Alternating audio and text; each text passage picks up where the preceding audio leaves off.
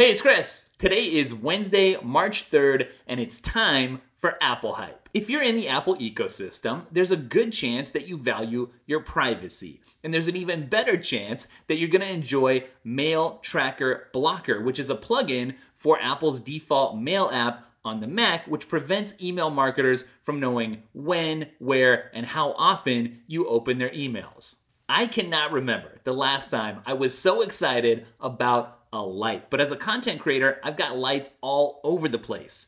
Today though, I just discovered the Moonside Lamp 1, which is a smart RGB light that's kind of like a JBL Pulse speaker, but without the audio and with even cooler effects. MagSafe brought some really interesting technology to the iPhone 12 lineup with its ring of magnets, an NFC antenna, and 15-watt wireless charging.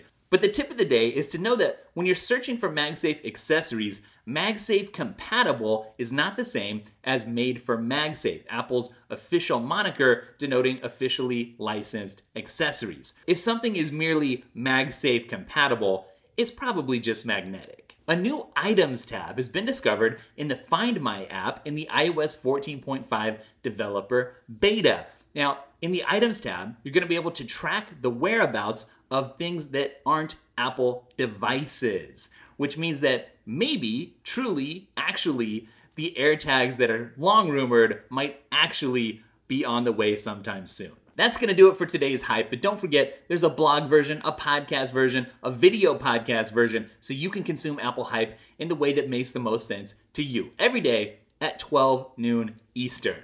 Later.